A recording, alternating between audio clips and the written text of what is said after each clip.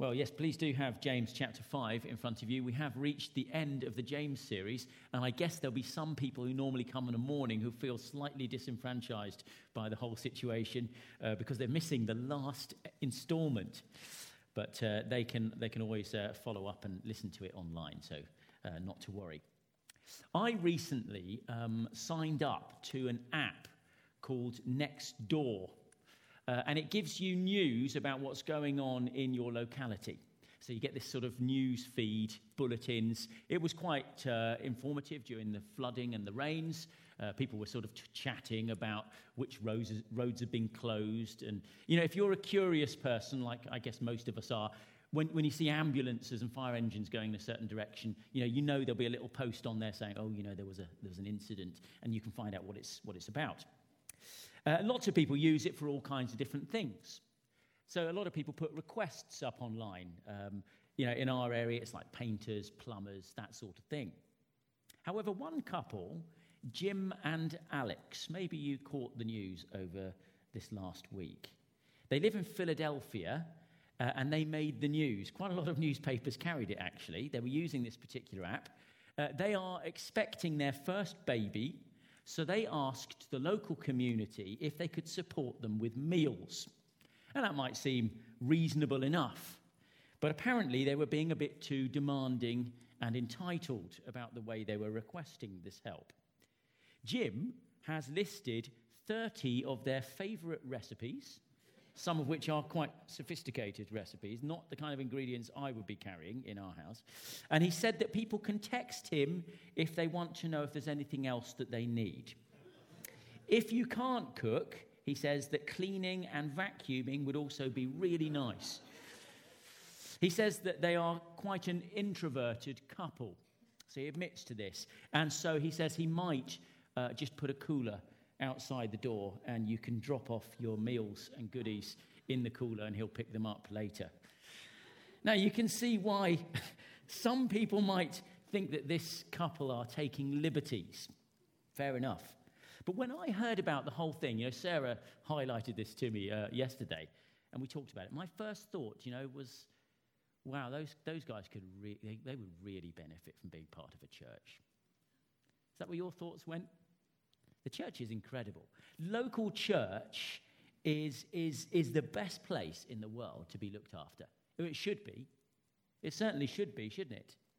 If that couple was in our church, sure, we might have to set them straight a little bit about their millennial expectations.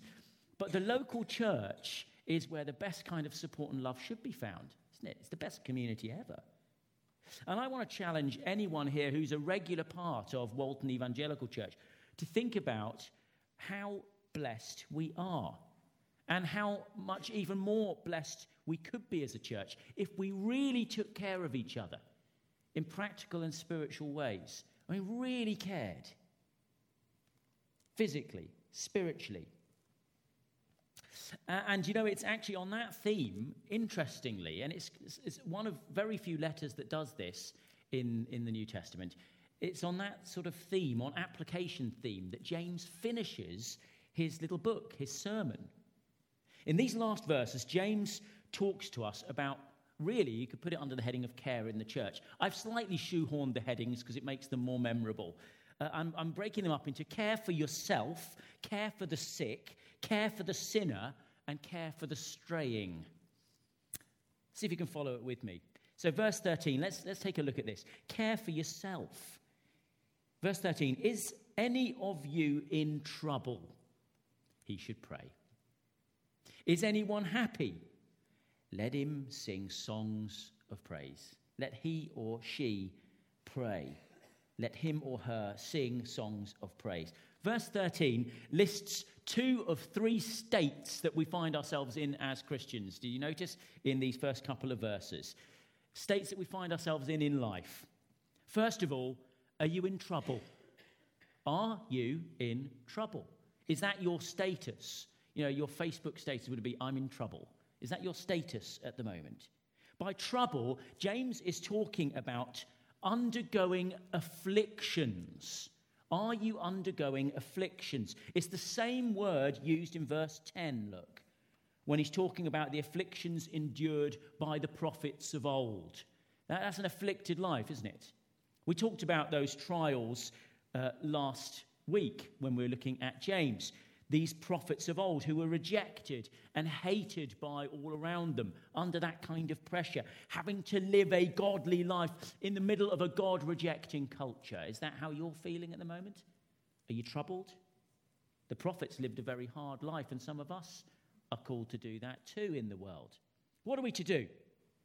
What does it look like to take care of yourself in those kinds of afflictions? He or she should pray. It's not rocket science, is it? Prayer is actually the dominant theme. Just take a look down at this whole section.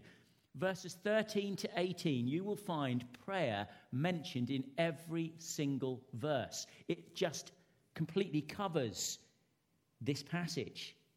Prayer is, and make no mistake, is the powerhouse of everything that happens in our lives and everything that happens in the church. You've got an opportunity this month to come to the prayer meeting. Let's take that seriously. It's the powerhouse. It really is. I hope you're going to see that a bit tonight.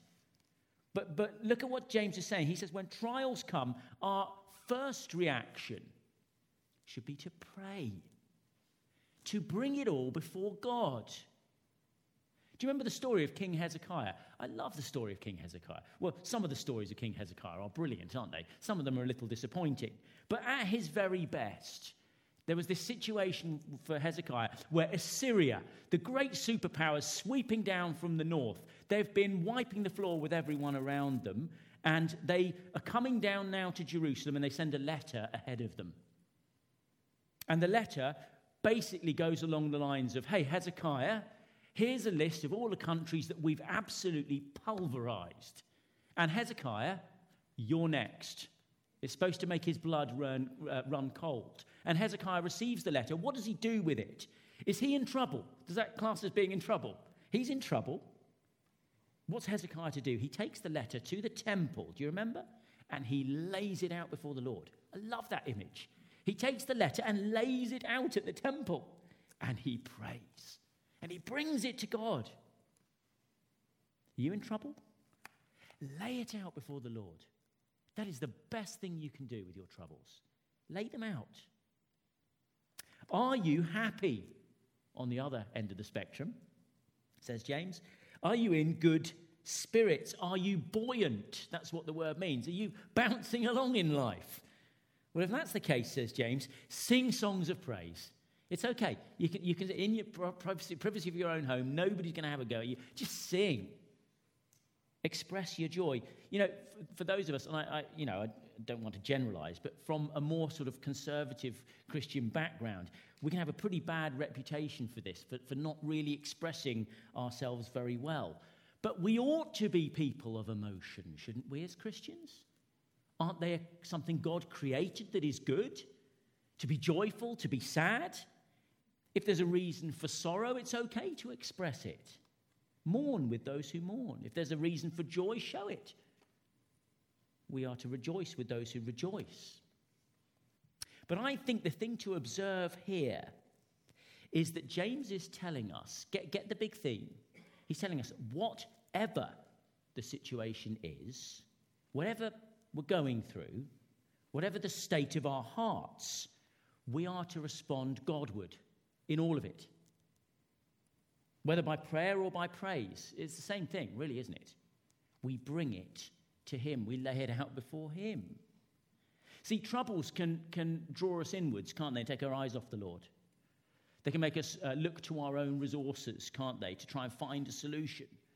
Or they can lead us down a line where we start to suggest to ourselves that, God doesn't really care. I'm going through all of this. But listen, somewhat ironically, I guess, the joyful times of life can be just as likely to draw us away from God. Isn't that fascinating? When he's blessing us, it can actually draw us away from him. When things are going well, we forget just how much we need him, don't we? We become presumptuous. You remember what James was saying about that in chapter 4? Both the good and the bad in life then can draw us away from God unless we learn to respond in good and bad situations, in everything, by taking it immediately to him with requests or thanksgiving. Do you do that? I mean, those of you who've got families, kids, do you make that a habit of your family? To just something great happened. Let's just praise the Lord. Come on, let's just stop. Let's just praise the Lord for this. Let's be a family that sings, maybe albeit badly, but let's praise the Lord when things go well. When we're in trouble, let's bring it straight to the Lord. What a great lesson to teach our children. Because it keeps our gaze fixed on him, doesn't it? It keeps us in a posture of humble dependence. Remember how blessed that is? Gratitude before God. That is surely the best way to care for yourself, isn't it? Bring everything to God. But James also envisions a third state in which we might find ourselves. It's in verse 14. Sick. We'll move to the next section to care for the sick. Have a look at verse 14 with me. Is any one of you sick? He should call the elders of the church to pray over him and anoint him with oil in the name of the Lord. And the prayer offered in faith will make the sick person well.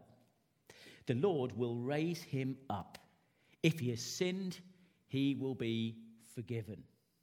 Believe it or not, I was quite looking forward to getting to these verses in James until I actually started to really try and study them and figure out what was going on here. What we have here is a couple of very highly discussed and disputed verses in the Scriptures, about which a lot of ink has been spilled and many arguments, I'm sure, have been had. But we are, let me assure you, at an advantage because we've had a run-up to these verses. If you've been coming regularly to this series in James, you've been with me as we've worked our way through the previous chapters, and that's going to stand us in very good stead. If you've missed them, then they're online. Please do listen to them. See, these verses are fascinating, and they are very important. This is the only place in the New Testament that speaks clearly about healing to ordinary Christians in ordinary local church situations. This is it. This is your guidebook right here. We ought to pay attention to it, shouldn't we? So let me just make a few initial observations before we get into it. And do keep looking down at the verse. Make sure we're going the right track here. First of all, James does not envision an itinerant healing ministry or even some kind of special healing meeting. Are we good? And neither does he give instructions, very interestingly, for you to locate someone with a special healing gift. Isn't that interesting? Are you sick? Find the person with the healing. No, he doesn't say that, does he? Instead, he perhaps rather unglamorously instructs the sick individual to call for the local church elders. That's really interesting. So that's right. In our situation, you'd be looking at an appointment with Ian, Dickie, and myself. Perhaps, as far as Ian's concerned, perhaps that is slightly glamorous. But it is fairly pedestrian kind of instruction, isn't it? And just to finish setting the scene, the sick, by sick, that word sick there, James does not mean every time you have a sniffle. You'll be relieved to this, won't you, Ian and Dickie? So every time anyone's got a cough or a sneeze or a runny nose, we have to go visit. No, it's not saying that. The word for sick here means feeble or weak, weakened, lacking strength. This envisioned here is an individual who cannot themselves come to get help because of their sickness, and therefore they require a visit. Someone has to go to them. Commentators say it might also include a spiritual element. You imagine that debilitating sort of spiritual situation you might be in, where you've become despondent, where your faith is weakened, where you're despairing. And it's that last call is, please come help. It's that kind of situation. And commentators suggest that the instruction to pray over the person, do you see that? They pray over the person, added to the statement in verse 14 that the Lord will raise them up, suggests the person is perhaps even confined to their bed. They're down and out, aren't they? What has caused the sickness? Well, James doesn't specify what has caused it. But he seems to strongly suggest that though the ailment might be physical, there's a possibility that some of it's due to unrepentant sin. Some of that might be involved. Now, we shouldn't downplay the connection between sickness and sin. After the healing of the paralyzed man, do you remember the healing of the paralyzed man at the pool of Bethesda? John records in his gospel account, John chapter 5, says this: "Later, Jesus found him at the temple and said to him, 'See, you are well again. Stop sinning, or something worse may happen to you.'" Do you see the connection? And let's not forget the Apostle Paul's warning, which we read out from 1 Corinthians chapter 11 quite often, don't we, when we have the Lord's Supper. He's writing to people about abusing the Lord's Supper, and he says this: "Anyone who eats and drinks without recognizing the body of the Lord eats and drinks judgment on himself, and that is why many amongst you are weak and sick, and a number of you have fallen asleep." There's a connection, isn't there? But whilst we see that connection, neither should we be too quick to make a connection between those two things either. Jesus denied the connection between sin and sickness in the case of a blind man just a few chapters later on in John chapter 9, where the disciples are saying, who sinned then, Jesus? He says, no, it wasn't him, it wasn't his parents. Neither this man sinned or his parents, says Jesus. Perhaps even more compelling, right in the immediate context, James has only just finished reminding us about the case of Job in verse 11, look, where sin has got nothing at all to do with his horrific medical condition. That's actually the whole point of Job's story, isn't it? He hasn't done anything wrong. There's a whole other reason behind his sickness. So let's not be too quick either way, but do see the connection. I just want to get that balance. See the connection. Having said all that, you see, it seems right to conclude that on our sick bed is a perfect time to stop and think about our lives. I think sometimes maybe it's God hitting the pause button, isn't it, when we find ourselves on a bed of sickness?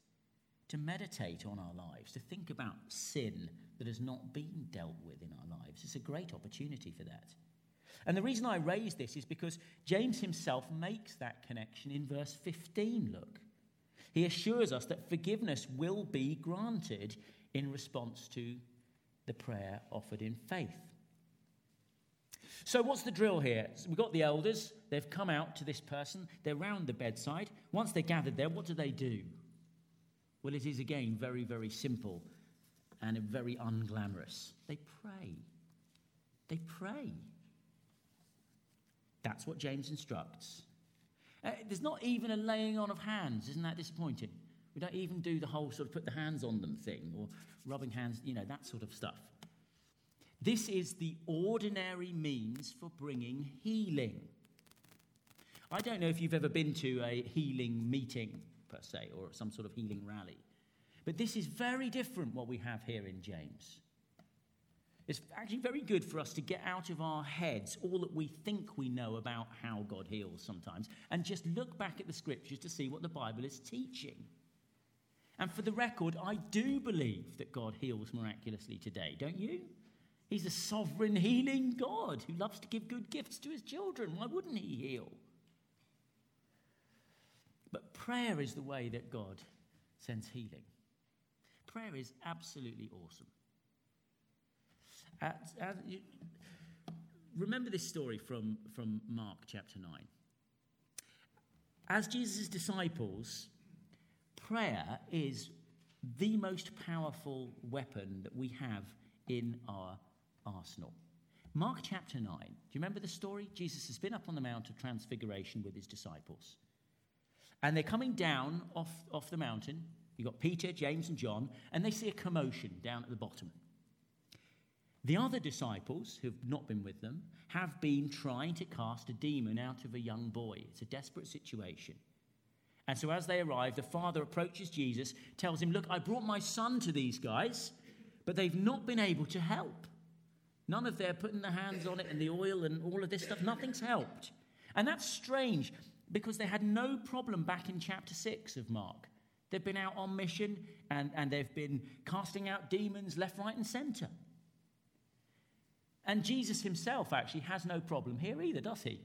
He just casts the demon out. It shrieks. It leaves at his command.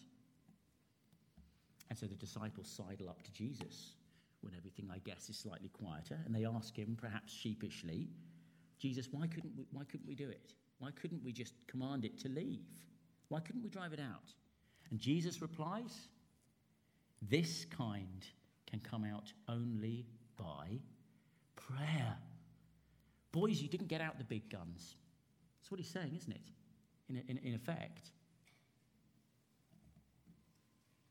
The issue is so great, don't go charging ahead thinking you can do it. No, you need to stop.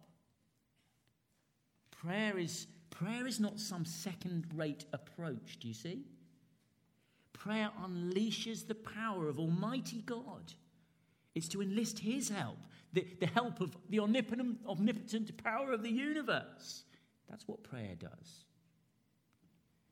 Now, there's some discussion also here of the use of oil. James tells us in verse 14 that the elders are to anoint the sick person with oil. What is that all about? Well, first of all, the word for anoint makes it sound like this is some kind of sacrament or religious ritual. But in fact, it really just means to apply oil. Or literally, if you wanted to translate it literally, a lot of commentators say, to oil him with oil. It's like an oiling going on. As one author says, you don't anoint a machine. It's the word that you use. You don't anoint a machine, you oil it. You oil a machine. It's the same sort of word being used here. There is a different word used in Greek for ritualistic anointing. That's why I make this point. But this is not that word. This is an oiling where you're to oil the person, which is sounding slightly odd now, isn't it? But applying oil was something you did, generally speaking, in Bible times, to either soothe or to refresh a person. Lots of examples of that, aren't there? Often these oils were mixed with fragrant spices. It was a lovely thing. This is what the Good Samaritan does in the parable Jesus told. Do you remember? He found this badly beaten man by the side of the road, and we read that he went to him and he bandaged his wounds, pouring on oil and wine. There's plenty of other references in the Old Testament to the balm of Gilead, for example, or putting oil on wounds. Applying soothing oil to the sick individual is going to show genuine love, and I think that's why this is put here. It's an expression of love, isn't it? Care for their well-being. Do you remember James's... The reason I go down that line is, do you remember James's harsh rebuke in chapter 2? He says, suppose a brother or sister's without clothes and daily food. If one of you says to him, go, I wish you well, keep warm and well fed, but does nothing about his physical needs, what good is it?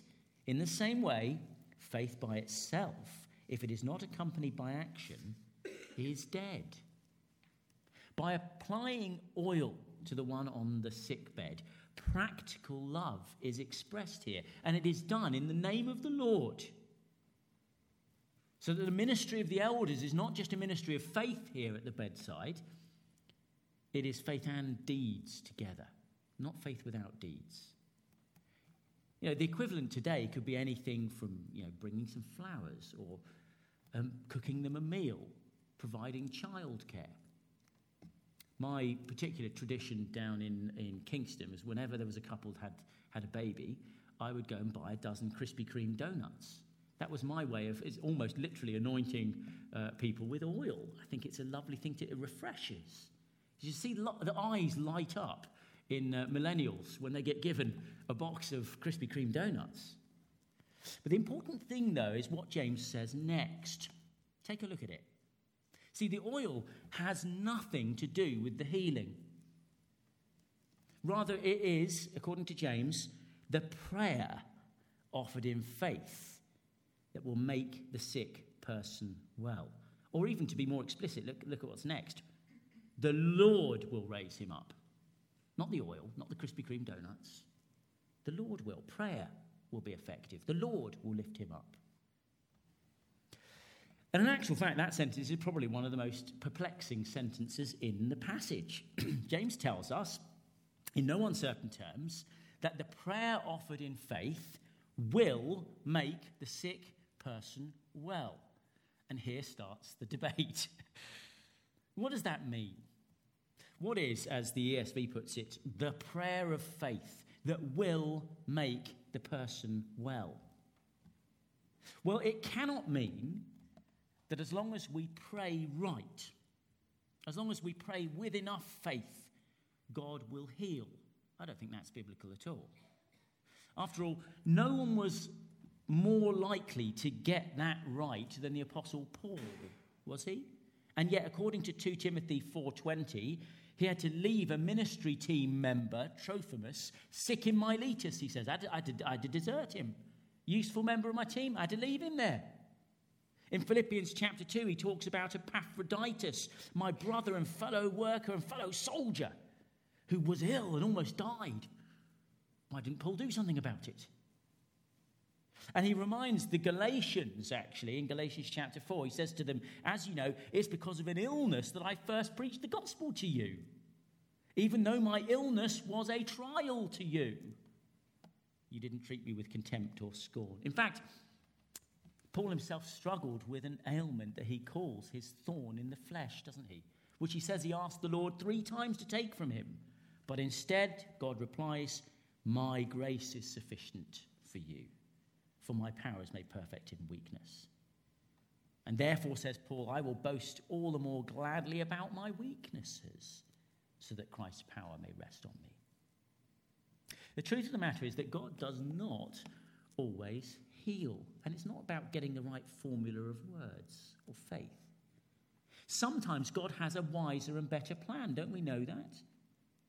So what is the prayer of faith that will make the sick person well? Do you see the problem? Well, our time is short. And the riddle of prayer is complex. But let me give you a concise answer. I found this quite a helpful little soundbite here from Kent Hughes. He writes this. Listen. We are truly able to pray the prayer of faith only when we are sure it is God's will. I hope that doesn't sound like a cop-out to you. I think there's a lot in that sentence. The prayer of faith is not something you can manufacture by saying, I believe, I believe, I believe, I believe, I double believe. No, it is a gift from God. Kent Hughes continues. He says, James is saying that when the elders have the Spirit-wrought conviction that the Lord will heal the one being prayed for, they will pray the prayer of faith and the sick will be healed. Not only that, but if he has committed sins, he'll be forgiven. That is, if the illness was due to personal sin, the healing will also signify that his or her sins are forgiven. I find that really helpful. Does it make sense? It seems that sometimes God will give us the Spirit-inspired conviction that healing is his will. And that is when we pray a specific prayer of faith. But listen, either way, we should always be in prayer for our loved ones that they will be healed when they're sick. That's right, isn't it? And prayer always requires faith. We should pray with sincere pleading when we pray. And we should pray in the knowledge that God is perfectly able and that our prayers are effective. He will hear them. And we should not pray as if it's a fait accompli, like as if it's a foregone conclusion. You know, God's going to just do what God's going to do and it really doesn't matter what I pray. We should never pray like that. That is never modelled or encouraged in the Bible, is it? But, on the other hand, we should never pray presumptuously. Let me remind you that as James writes these verses about healing right here, the ink is not yet dry on the motto of chapter 4, verse 15. Do you remember? Where James says, you ought to say, if it is the Lord's will, we will live and do this or that. Well, that probably brings more questions than it answers. But thirdly, care for the sinner. Care for the sinner. Look at verse 16 with me. Therefore, says James, confess your sins to each other and pray for each other so that you may be healed. The prayer of a righteous man is powerful and effective. Elijah was a man just like us. He prayed earnestly that it would not rain, and it did not rain on the land for 3.5 years. Again he prayed, and the heavens gave rain, and the earth produced its crops. Verse 16 can sound a little bit sort of Roman Catholic, right? Except that James does not tell us to go confess our sins to a priest or even to an elder, thank goodness. We are to confess our sins to each other. That's interesting. Well, this is not talking either about public confession of sins in the general setting of the church. This has happened in history and it has never ended well. As a rule of thumb, actually, confession of your sin should go no wider than those who are directly involved. But rather, what's happening here is James is encouraging us to foster relationships within the church that can help us in our daily battle with sin and confession. It might be that you need to be reconciled privately to a brother or sister that you've offended. That might need to be the case. You need to think about that wisely. It might be that you need to find a trusted brother or sister that you can confide in about a particular struggle that you have. That's a very healthy thing to do. Someone who can actually give you wisdom. Someone who can pray for you. I would just give a caveat on that and just say, don't make that a new believer. Go look for an experienced, wise person to confide in. Why this emphasis, though, on dealing with sin right here in the passage? Well, I'm guessing it's because of what James says next. He says that the prayer of a righteous man is powerful and effective. If we want our prayers to be powerful and effective, they need to be backed up with a righteous life. Our sin or our lack of righteousness affects our prayer life. Do you see? And if we're to be any use at all, we've got to have a healthy prayer life. Therefore, our righteousness is a critical issue. Without a righteous walk, our prayers are robbed of power. And let's be honest, actually, as a side note, if we don't deal with our sin, if we leave sin festering in our lives, the likelihood of us turning to prayer anyway become vanishingly small. Now, it is, of course, true, let me just state this categorically, that Christ at our conversion has given us his very own righteousness. It is imputed to us, as the Reformers would say. That is, our status before God is righteous in Christ, and that never changes. But sin still affects our walk with him every day and our effectiveness. We become stained by, and I think the way to talk about it is actually by unrighteousness in our lives when sin is left to fester. So what are you and I to do? We are to confess our sin. We are to make that a habit. We're not to leave it, but to repent and return to God as soon as we are aware of our sin. We need to rid ourselves of unrighteousness. Listen, if we confess our sins, he is faithful and just and will forgive us of our sins and cleanse us from all unrighteousness. We should be quick to that, shouldn't we? There's the offer, the open arms. Quick to make use of it. If you've ever flown, and I guess most of us in this room will have been on an aeroplane, you'll be familiar with that safety demonstration. You remember the one that they do before takeoff, and they do the whole life jacket and passing the thing around. And we're told that if the cabin loses pressure, what's going to happen? Little things are going to drop down, aren't they? Little masks drop down from above you, from the ceiling. But we're told over and over again, don't go and try and stick the mask on someone next to you until you've got it firmly on your own face, right? Likewise, before you go to help others with the sin in their lives, before you enter into that relationship, you need to deal with your own. You want to be effective and useful in the church. Confess your sin first. Before you attend to the speck in the eye of your neighbor, remove the plank from your own. The prayers of the righteous are powerful and effective, and we should never doubt that. James goes on to tell us about Elijah. It's brilliant, isn't it? Have a look down what he says about Elijah. Now, Elijah's a great character to bring in at this point. He's the prophet of prophets, isn't he? He's an absolute legend. He's the household name when it comes to prophets. He is synonymous with a close and faithful walk with God, a life full of signs and wonders.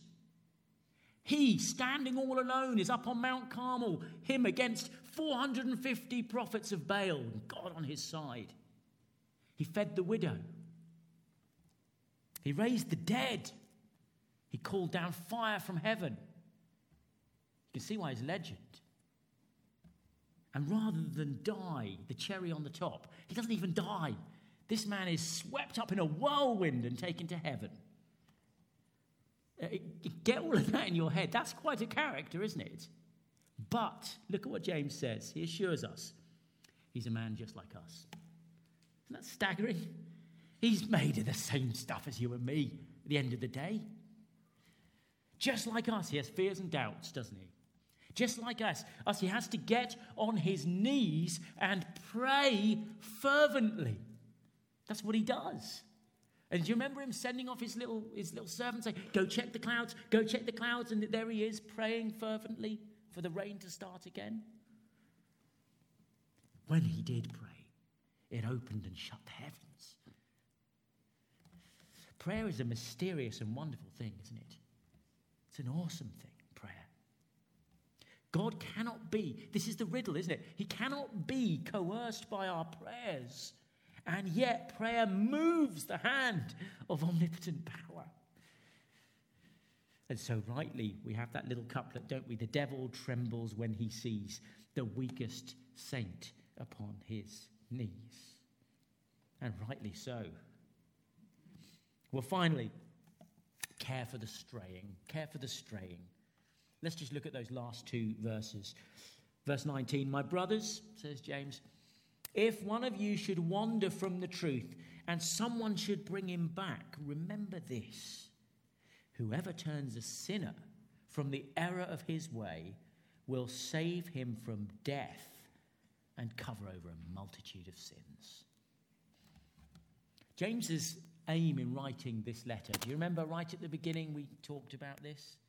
His aim in writing this letter, or preaching the sermon that is within it, is to bring those Christians who heard it, who read it, to maturity in Christ.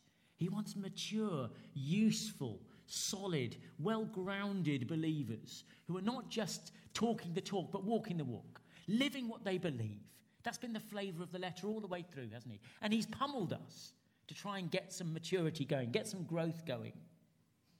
No doubt, like the Apostle Paul, he would have said along with Paul, like Paul says in 2 Corinthians 11, besides everything else, I face daily the pressure of my concern for all the churches. Who is weak? And I do not feel weak. Who is led into sin? And I do not inwardly burn. You feel that burden? In his closing remarks, James addresses the straying, wandering believer. The one who's walking away from the truth inexplicably. Why would you do that? The one who is straying into sin and falsehood. Perhaps they've imbibed some dangerous teaching and they've latched onto it and they're walking away from the gospel. About 10 years ago at Contagious Camp, the youth camps that we do in the summer, I remember we had a meeting at the end of the week. And there must have been about 100 leaders at the camp, all of whom came from youth groups in their church. And there's hundreds of youth there as well. And someone from the front just asked those leaders to stand up if they could think of a young person that they'd really thought was going for Christ, and then had inexplicably just walked away and broken their hearts. And nearly every leader stood in that room. And I still meet individuals today who are now adults who are in that meeting, who are young people there. And it had a profound effect. They were really shaken to see that. But it's true, isn't it? Don't we all know people who've wandered away? Listen, an important part of our care for each other, says James, is we're alert to this. We see the signs early. We detect it. We run after the one who is straying away from God. The one who's slipping away from full commitment to the Lord. And we seek to bring them back, don't we? That's how we care for each other. Has their attendance waned? Have you not seen them for a few weeks? It does my heart good when people ask me, actually, I haven't seen so-and-so for a few weeks. Thinking, it's good that you're noticing. Let's find out what's going on with them. When you talk to them, do they talk about everything except Christ? It's another sign, isn't it? Are they taken up with the things of this world and they're just being dragged away? Have you seen that in the lives of others? It is right to go after them. James would have us remember this in his last parting shot. This is how he's ending his letter. Listen, look at what he says. To turn back a sinner, to go after them and turn them back, is to save their life. Staggering, isn't it? What a ministry to have. And you can't do that without prayer. For the simple reason it's only God who can turn a heart back, actually, isn't it? He's the only one who can actually save a life. Only the crucified and resurrected Christ can cover over a multitude of sins and make someone righteous. Yet here again, profoundest of mysteries, he uses normal people like you and me. So how will we respond to this whole book that James has given us to grow us? God uses people who have learned to walk with him in times of trouble and in times of joy. He uses those who are willing to serve others, to intercede for them on their knees. Those who are willing and quick to confess their own sins, who are concerned, who hunger and thirst for righteousness.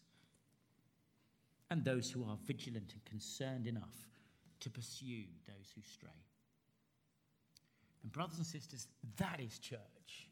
That's church in all its glory, isn't it? Will we be like that as this book closes?